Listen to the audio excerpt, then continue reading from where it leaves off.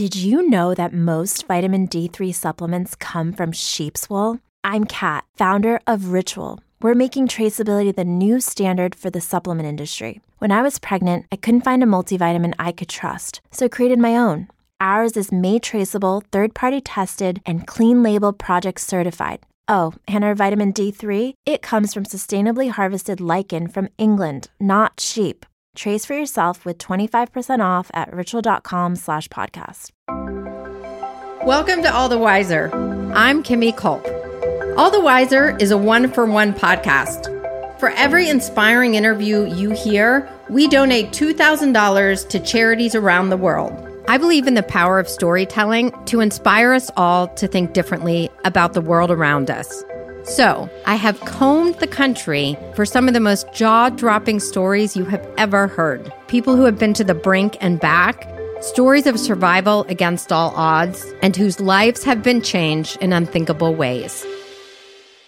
Today's interview is with Gerardo Lopez. At the age of 14, Gerardo was jumped in to MS-13, a notorious international crime organization with deep roots in his LA neighborhood. He would spend the next 7 years on a dark path, living the life of a gang member on the streets of Los Angeles and within the walls of juvenile detention facilities. He turned his life around and started working with teenagers to prevent them from joining gangs, but it would be years before he would no longer be a prisoner of his own past. I saw Gerardo's TED Talk and knew that I wanted to have him as a guest on All the Wiser. Today, Gerardo has gone on to receive a degree in criminal justice, work as a counselor in youth detention facilities, and is the executive director of a successful gang intervention program in Denver, Colorado. He was even appointed by the mayor to help hire the city's next police chief. On that note, you know we love finding stories of personal transformation and sharing them with you. If you have any story ideas or guest ideas for us, we would love to hear from you. You can send us an email or a voice memo at hello@allthewiserpodcast.com. We hope you'll chime in and let us know what you're thinking. Here's today's interview with Gerardo Lopez.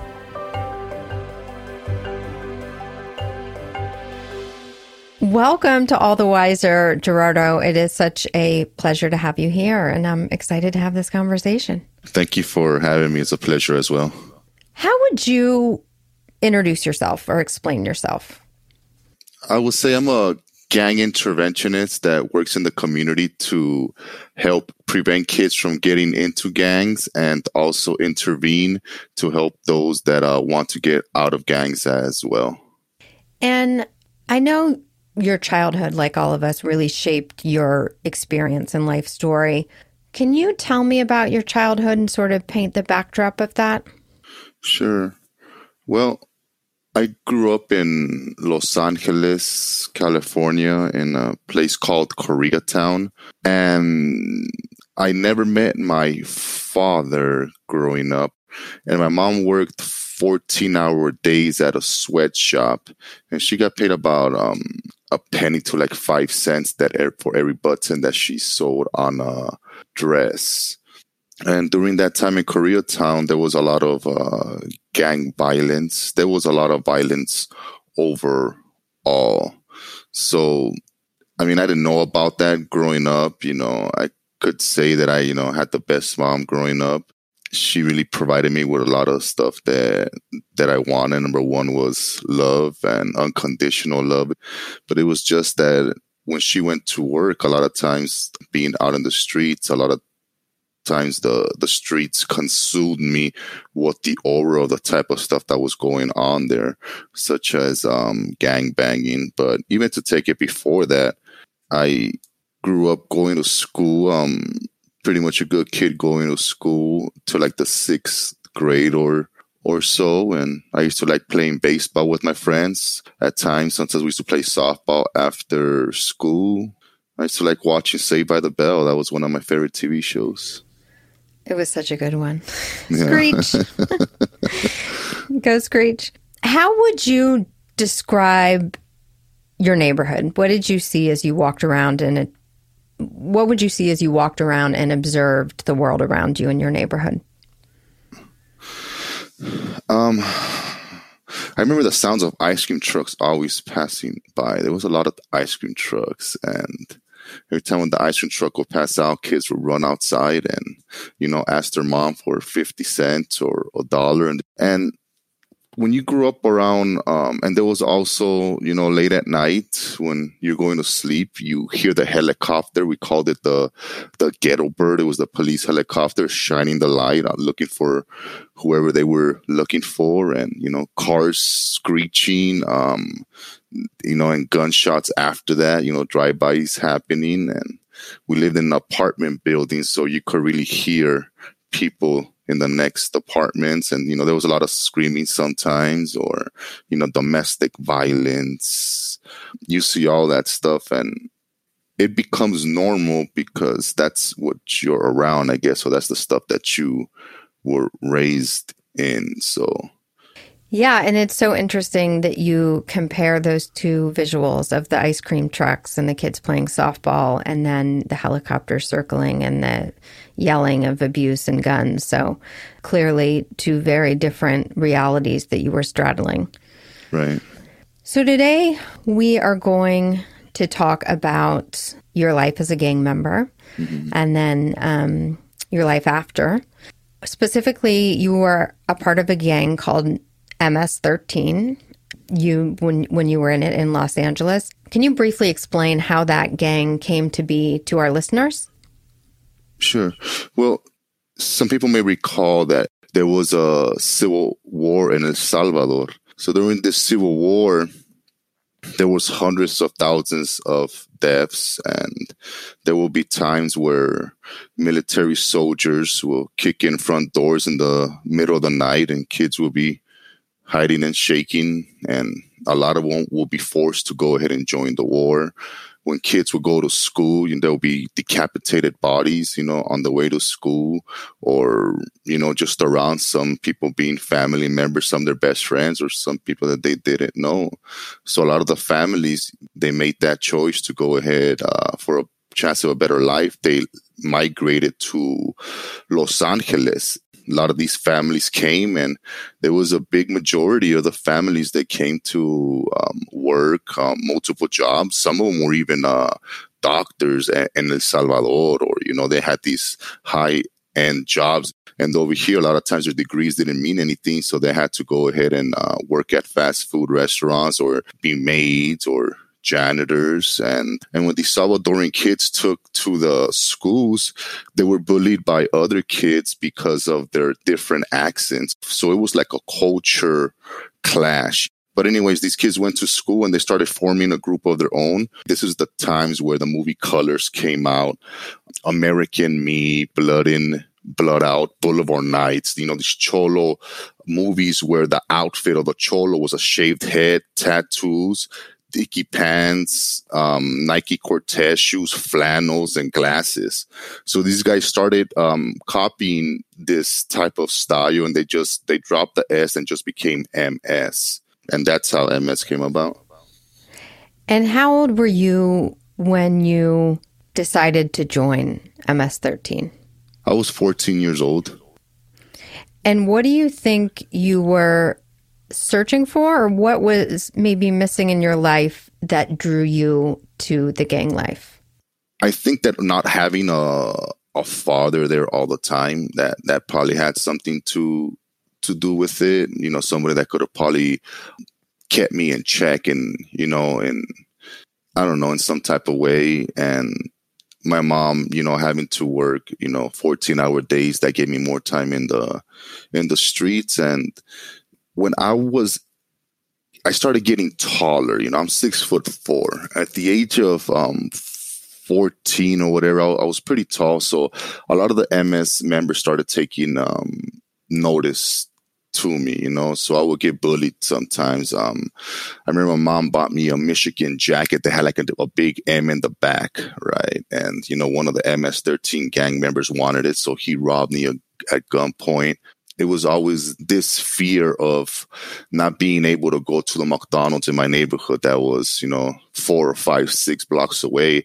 I would have to jump fences to leave my neighborhood and travel to another McDonald's with my friends that was, a couple of miles away just to get away from the gangs. And even just to go to school, it was the same thing. Instead of going to from point A to point B to school, it was all these different routes that, I took to avoid the MS gang members. I remember there was this carnival that came to our neighborhood like twice a year. It had the hammer, the swinger, all these fun rides that I always went through as a kid growing up. And I used to live right in front of the park, and looking out the window, I couldn't go to that carnival anymore because there was a lot of MS members right there.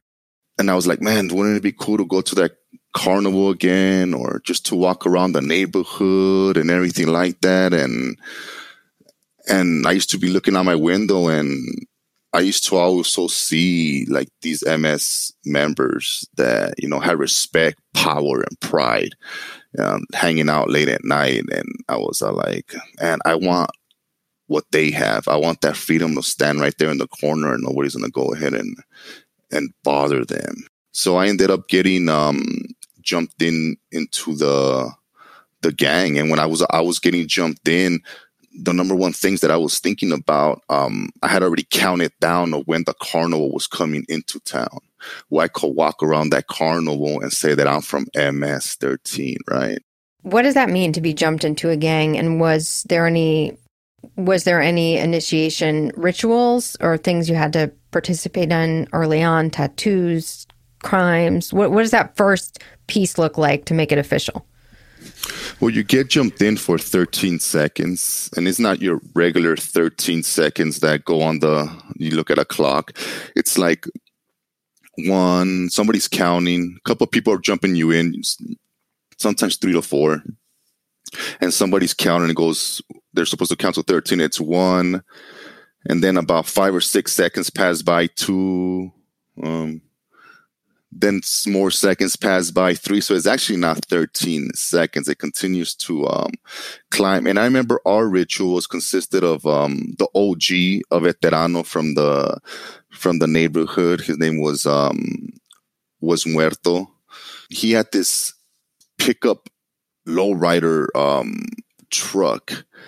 And he got me and 3 of my friends, and he put us in the back. He was like, all right, now you're going to go ahead and go cruise around the neighborhood and meet the homies, or we're going to go ahead and show you the territory and everything like that, right? And I was all like, okay.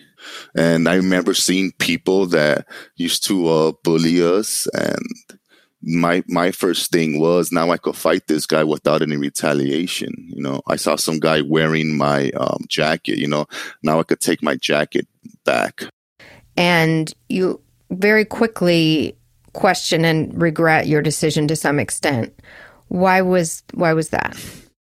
So we joined MS, and then it spread like wildfire, where these people that we told that we weren't from a gang, now they're like, oh, so now they joined MS and everything like that, where they better not pass through here again. And as the week passed by, we started getting all these threats, or, we had our friends still that weren't from the gang. They would still hang out with certain other gang members or live in those neighborhoods, and they would hear stories and they relate to those stories. Yeah, man, they got a green light on you guys. I mean, a green light meaning that, they want to go ahead and take your life. They want to go ahead and kill you, right? So during that time, we were all like, man, we thought we were going to get that respect, power, and pride within the gang. Now we're starting to feel even more fear. We're starting to feel even more paranoia, because now we just don't have MS-13 after us. Now you have all the surrounding gangs after us. So you're now a member of one of the most notorious gangs and find yourself arrested, and I guess in juvie. What are some of the crimes that you're witnessing within the gang, and what are some of the crimes that put you in juvie and in jail? The crimes that I committed as a juvenile were robberies. There was assaults, between gang rival gangs of us fighting against each other. The cops would pass by and we would go ahead and get arrested, if you will. as a youth, when I was 16, 17 years old, I could remember seeing people standing on street corners selling crack cocaine. Yeah, and that was the stuff that pretty much got me locked up. And did you have, especially with the assaults or the robberies, it sounds like you had a mom who loved you very much, and you loved your mom and your brothers. As those were happening, do you become just completely disconnected because of the environment and the gang, or do you feel emotion and remorse around it when people are hurt? Well, you know what? I did feel that emotion, that remorse, especially the pain and suffering that was causing my family. I remember there was times where there was gunshots in my neighborhood, and my mom will always come running out with her sandals and her nightgown to see if I had got shot, because we would hang around like a couple blocks away from where I lived. And or even when she would come after work for 14-hour days, she would come look for me, and I would just go ahead and hide. And, you know, my homies would go ahead and say, no, we haven't seen him or nothing like that, you know, and that was like in the back somewhere hiding. I was either drunk or I was high. So I want to talk about what the realities are of being in juvie and a gang in that culture. But you just spoke on your identity, and something that I thought was really interesting that I had not heard before is about changing your name when you joined the gang. And you changed your name to Clever. Right. Why did you choose that name, and what did that mean to you? Yeah. Well, you know, in a gang, there's different options. People are able to, you know, give you a nickname, or you're able to go ahead and choose your own nickname. And I remember when I was going to get jumped in a couple nights before, I started really thinking about what my nickname was going to go ahead and be. What was my title? And a lot of people within the gang, you had these names like Smokey, Flaco, Boxer. You know, it was common names, and I wanted something different. And I just kept thinking, and for some reason, just Clever just popped into my mind, you know, and nobody else had Clever either. It was something unique. And I figured that if I pick something unique, whatever work I put in, when I'm locked up, because when you're locked up and you get in fights, back then the word spread to the street, you know, so I didn't want me being confused or somebody else that had the same name taking my credit for the fight. So, you know, it was pretty much, so that's why I chose Clever. And I would get locked up a lot as a juvenile. I would be locked up. And I remember the staffs or even other gang members would ask me, damn, homie, why'd you pick Clever? You're always getting caught. And I was like, I don't know. I'm trying to think of a witty response to what name you should have picked if you were always getting caught, but it's not coming to me. I'll text you something. I could think of a few of them. They're just bad words. Talking about being in jail, what is that experience like as a kid? Is it completely heightened because you're in a gang? I imagine there could be violence at any turn. What is that like as a teenage boy to be imprisoned? Well, you know, when I was from MS-13 and you got in and you walked down the street, it was like, you know, it was like the sitcom Cheers, you know, like that opening song. I felt that stuff, you know, like sometimes you want to go where everybody knows your name and they're always glad you came. I feel like a red carpet, people staring at me, people wanting to shake your hands, people wanting to be friends with you, right? And these were people that weren't from the gang, or, you know, even members that were, if you had a level of respect, they wanted to meet your status. But when you got locked up, it was a whole different thing because, you know, everybody there was from a gang. Everybody there was looking for that cheer song, if you will. Everybody was willing to go ahead and get that respect, power, and pride in there. And when I got locked up, like I said, MS had a whole lot of rivals. Now it just wasn't going against one gang. Now it was going against a whole lot of them. So I started fighting with people, and, you know, a couple of times, like they will send you to a hole for like 7 days. It was called the box. It was pretty much a 8x10 jail cell with your toilet and sink in there, and you can't go out of there for like a week every time you fought, sometimes a couple of weeks.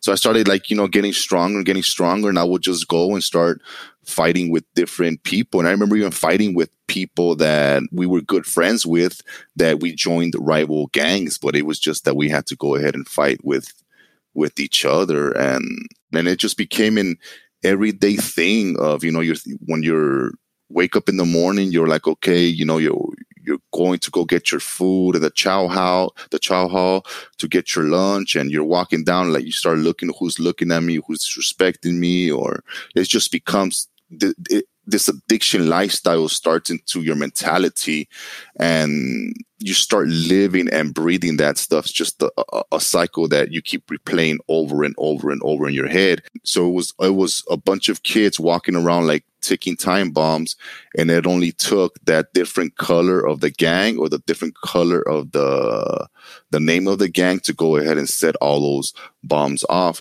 But having cellmates in there that were these hardened guys from MS out in the street, and then for them to late at night start telling me about their families, how their dad got killed in the war, or their mom or their uncle, or the stuff that they saw walking to school of decapitated heads and all that stuff, or how they feel so displaced, right? And during these conversations, there's an angle where, you don't want to say too much because, you don't want to show weakness to one another. But I remember seeing a whole lot of them cry, when they were saying these stories. And as soon as it was boom, it was in the morning, time to get up, time to go to chow. Everybody has their gangster mask back on, and now it's all like, what's up? Let's go ahead and fight, right? And even having sometimes, a lot of times cellmates from people from different gangs that we got along with, or just different, gangs, and you start talking to these people, and their stories are not like the ones from El Salvador, right? But their stories consisted of sometimes similar to my stories, where they had a loving home. Their parents worked 2 or 3 jobs. Some of them didn't have a loving home. Some of them, their parents were addicted to drugs. Some of them, the violence was just there in the neighborhood. A lot of after school programs left. I was amazed when we used to play baseball out in these fields, when they used to in these juvenile camps. All the gangsters were the best players. I mean, they came from, I remember baseball was big back then, but then a lot of times these parks ran out of funding, or, people quit playing baseball, whatever sport they played, and went to gang banging.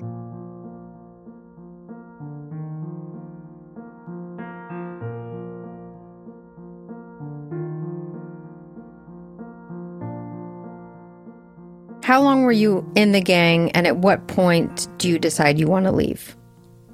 So I was in the gang when I was 14, and I got out in my early 20s. So it was about 8 years. And what was your tipping point? When did you decide that you wanted to walk away?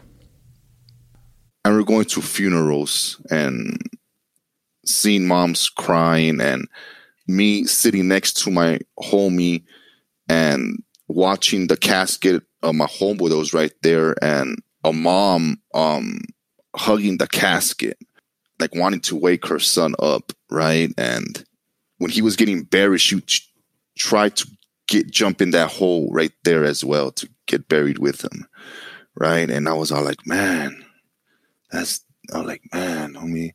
And I'm talking to my homie who was like, man, that's messed up, right? And I hope that's not me next time, right? And he's like, yeah. And then like a month later, 2 months later, the guy that I was talking to next to me, he was the person getting buried now, right? And I didn't want to put my mom through all that pain either, and also the bad stuff that I was inflicting on people as a juvenile for the crimes that I did, right? Like the assaults and everything like that, and getting locked up. And one day I was like 20 years old, and I was standing right in the street corner, and there was this guy that he was a former MS-13 gang member. He was like getting out, and he started this organization, Homies Unidos, and he was telling me about the organization, and I was like, I don't know if I want to go to that. I had respect, power, and pride within the gang, and I didn't know what I would be without it. And he's talking to me, and then I remember like looking at my window, and how I used to look outside the window, look at the guy in the street corner. I looked at the window and I saw my younger brother staring at me, and then I saw the way I was. I had pretty much became that guy that I used to stare at and wanted to be like. And my little brother started to take the liking in that and wanted to be like me. So, that was a tipping point of, okay, how can I go ahead and change? And they took me to this Homies Unidos meeting, and it was just hearing the stories of other rival gang members also, and their moms cried the same tears as my mom, and all of our stories was pretty much identical. The stuff that we went through, it was just a different gang, the different name that separated us. And so, we just started little by little, we just started changing that. They gave me a safe haven to go ahead and express myself and to take that gangster mask off. And they would just take us travel. It just didn't stop. They took us traveling to different places to share our stories, and more people listened. And every time when I talked, I felt that sense of respect, power, and pride. It was people I never even imagined, like, what we even care hearing my story. There was a guy, the late Senator Tom Hayden. One of the biggest moments I remember is when Tom Hayden took me. He was like, "Hey, Clever, come on, I'm gonna take you. I gotta go speak somewhere." And we stopped at his house. To get some stuff. And as he's walking up a trail, everybody's all like, "Oh, the great Tom Hayden." Hey, people, I didn't know who Tom Hayden was. He was just like a white guy that wanted to help us out pretty much, and lived in Brentwood. And Tom Hayden took me to this thing where he was speaking. There was like, a few thousand people there, 3,000 or 4,000 people. And he was like the main speaker. And I was like, man, look at this guy. And then in the middle of the speech, he stops and he's like, "Oh, by the way, I want to introduce everybody to my friend Clever." And he's all like, "Clever, stand up." And I was like, oh, man, okay. So I stand up, and he's all like, he's in the process of getting out of gangs. And at the same time, he's helping others get out of gangs as well. And then people started applauding, right? I felt that spotlight. And Tom knew that if I was leaving the gang, if they were going to take that part of my life from me, or I was willing to let go of that part of the life, you have to go ahead and replace it with something else. It felt almost as if he knew that that's what I got from the gang or from friends when they saw me walking down the street, right? And then also when I started helping other kids get out of gangs, I felt that respect, power, and pride from within when their parents started thanking me as well. That's so amazing. I love all of that. Yeah. So just a real quick question. I imagine leaving a gang is nothing like leaving a job. You're not going in and saying, "Hi, I'm resigning. I'm giving 2 weeks." Right. What is the process of leaving a gang, and what were the threats, if any, against you? Well, with me, the process of leaving a gang was during the LAPD scandal. So a lot of people started seeing that I was fighting against police brutality and then helping people get jobs, and even coming out on TV, saying that I wasn't a gang member anymore, or that I was rehabilitating and helping others. They pretty much got the picture, if you will, to say, Clever's not about that life anymore. He's doing something different. And, you start fading away, and if they're going to be hanging out over here, or I'm going to be over there. And if they say, let's go here, let's go there, well, I'm going to make this elaborate story of why I can't go ahead and attend. Well, you change your number, or you just kind of move along, and somebody else pretty much replaces you or takes your place. You decide to move to Denver and eventually begin studying criminal justice. Right. Can you tell me why the move and that transition to your studies in criminal justice? So it was the Rampart crash scandal where where there was over 100 cases that got overturned for false police testimony and corruption. It was pretty much a department that was acting like a gang, but with the law on their side. And during that time with Homies Unidos, I was exposing, we were exposing the corruption levels, and also us when we were going to Homies Unidos and we weren't from MS-13 no more. The officers that knew us back then, when we were from MS, I guess they continued to harass us. They would beat us up on the way to these group meetings. I came out in Time Magazine, Newsweek. I remember walking down the street with Geraldo Rivera, talking about, all the corruption that happens within the neighborhood because of that the police were causing. And the police told me, you know what, Clara, this media attention is going to die. They saw me in walking to Grupo, and then they told me this media attention is going to die eventually, and we're going to come after you. And the media attention died, and there will be police cars parked outside my apartment waiting for me. I had a friend that moved to Colorado. I remember when I was a kid seeing Charlie Brown's White Christmas and with the snow and everything. I'm like, man, how would it be in the snow? And we made the move to Colorado for a chance of a better life. And in here a few months, I said, okay, what am I going to go ahead and do? I want to get back into gang intervention, or I want to get back into helping kids out of gangs. And there was some places where I try to apply, they're like, you need like a college degree. And I'm like, okay, so I'll go ahead and go to school. And that's when I went to go get my criminal justice degree. The police realities of your life in LA that you have left, and that scandal follows you to Denver. Right. As you say, your past keeps resurfacing. Explain what happens in Denver. I started working in mental health institutions to, counsel kids and halfway houses to get kids out of gangs as well, help them out. And in 2009, I was stopped by an officer. He stopped me and he was like, you got a federal warrant. And I was like, what is a federal warrant? And I was like, this can't be me. I was like, whatever. Next thing you know, I see all kinds of cars and FBI agents surrounding me, and they took me in. Then, I woke up the next day all over. Well, I didn't sleep the next day. I just waited for the news, and I was all over the news saying that I moved to Colorado to start MS-13 activities.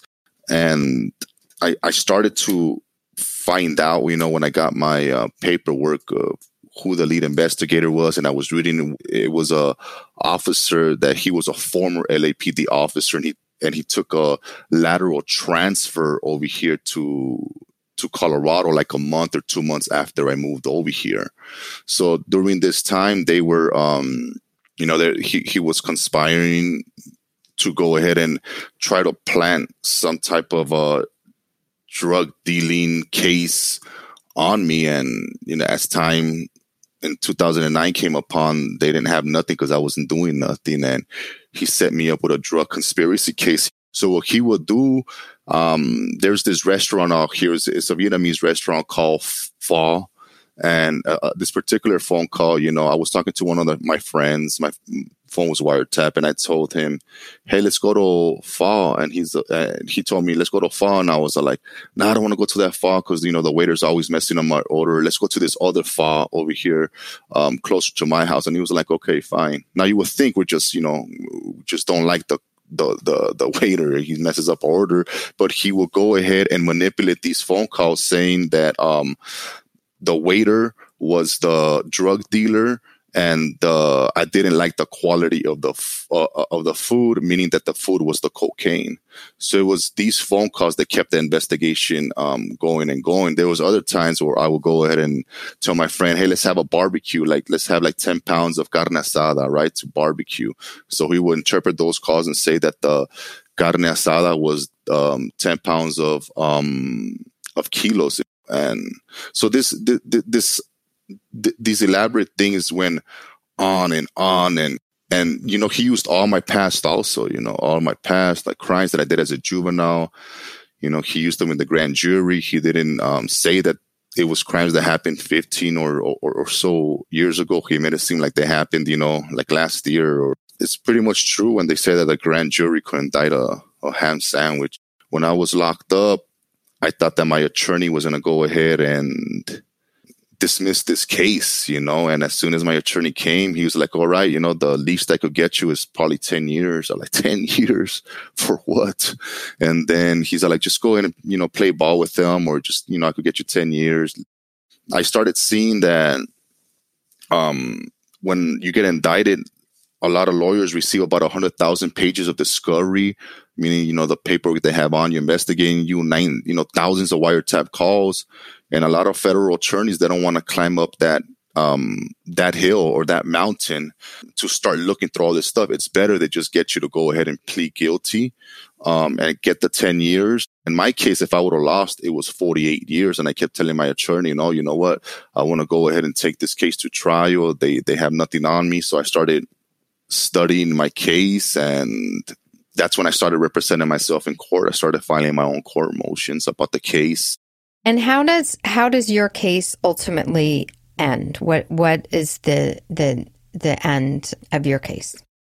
The way it was, I started representing myself and started filing my own motions. And one day a jailer opened up my cell door and told me that they saw in the news that my case had got dismissed and that all the charges had been dropped. And I was all like, wow.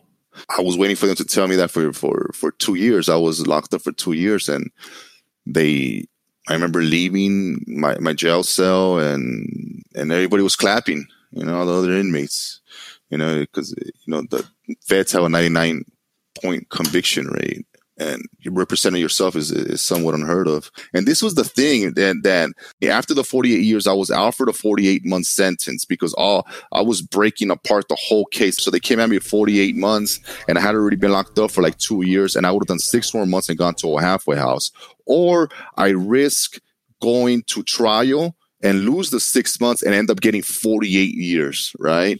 Wow. So because of how I wanted righteousness, I didn't accept that. So I get out, and I remember the rain. It was something like a movie. The rain was falling on I don't know. I just looked up, and the rain was just, it was good to feel the rain. And my friend and his wife took me to go eat. And he was like, you're going to go over here and stay. I have a basement in my house, and you could stay there, and I was like, all right, and, I couldn't sleep that night. And it was, I don't know, it was just a different feeling than I don't know. It was a lot better feeling than the jail cell, but I guess I was used to the jail cell. I don't know what it was, but then, some friends call me, and, what they call him, you're like, hey, here, man, people they're happy to see you. They want to throw a barbecue, and hey, they were like, we're going to bring some carne asada. How many pounds should we get? I'm not talking to nobody on the phone here. That is funny. So tell me about your life today. Where are you in your life today?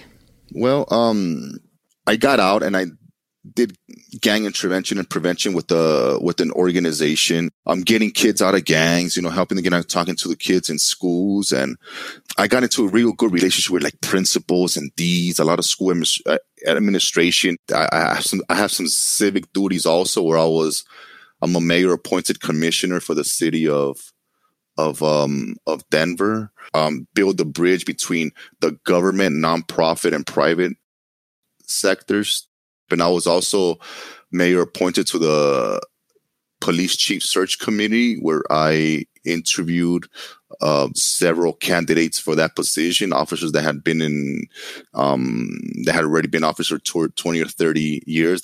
I'm just happy with the work that I'm doing. And I was also, pretty surprised when I was asked to do a TEDx talk as well. That one was pretty cool also. And I love your TED Talk. Oh, thank you. What do you hope people take away from your story, and in particular, a boy or a girl living in a neighborhood like you grew up? What do you hope they take away from your story? And for the kids that are looking, for that extended hand or helping hand, it's around you, it's around them. Sometimes we just have these blind things on thinking that nobody cares or nobody, loves you or something like that. But there's always somebody cares, and there's always somebody there to love you. A lot of times we have to go ahead and love ourselves first in order to love somebody else. But just knowing that they're sacred, a lot of times people ask me, how do you talk to a kid from a gang? And I tell them, you talk to that person like you talk to any other persons. When they were asked in kindergarten, what do you want to be when you grow up? They didn't say they didn't want to be part of a gang. They want to be doctors, lawyers, cops, or whatever it was. But somewhere along the way, those dreams became nightmares. And now they put this gangster mask on and go by this certain nickname that they feel they have to live up to. It's about, showing compassion and love so they could be able to take that mask off and go back to being their ordinary selves again. Awesome. I love that answer. So we're going to end with something we call rapid fire. Okay. So I'm just going to tee up the beginning of a sentence or a question, and just whatever comes to mind, you say. 3 adjectives that described you as a teenager. 3 adjectives. Respect, power, and pride. Seeking respect, power, and pride. Seeking respect, power, and pride, yeah. Greatest pet peeve. When the Dodgers go to the World Series and lose. Good answer. Best Halloween costume you have ever worn. I was a cat in kindergarten. I love that visual. Number 1 bucket list item. To travel outside the country. I've never been outside of the country. Favorite quote. Believe and you shall achieve. Good one. Where you hope to be 10 years from now? Doing the same type of work, gang intervention. Awesome. You're amazing. Thank you so much for an amazing conversation, incredible conversation. And if you start the Saved by the Bell gang, I am totally becoming a member. Hey, you got it. Maybe we could start it together. Yes. Try that. Perfect. I love it. Today's interview supports Homies Unidos Denver.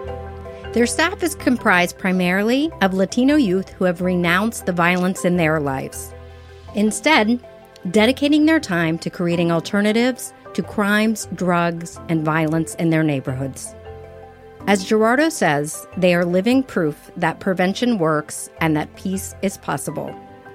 To learn more about their work in gang prevention and intervention and the promotion of human rights in immigrant communities, you can check them out at www.homiesunidosdenver.org. And don't forget to send us an email or drop us a voice memo at hello@allthewiserpodcast.com. We'd love to hear any story ideas you may have or any thoughts or feedback you have on the show. Thanks for listening.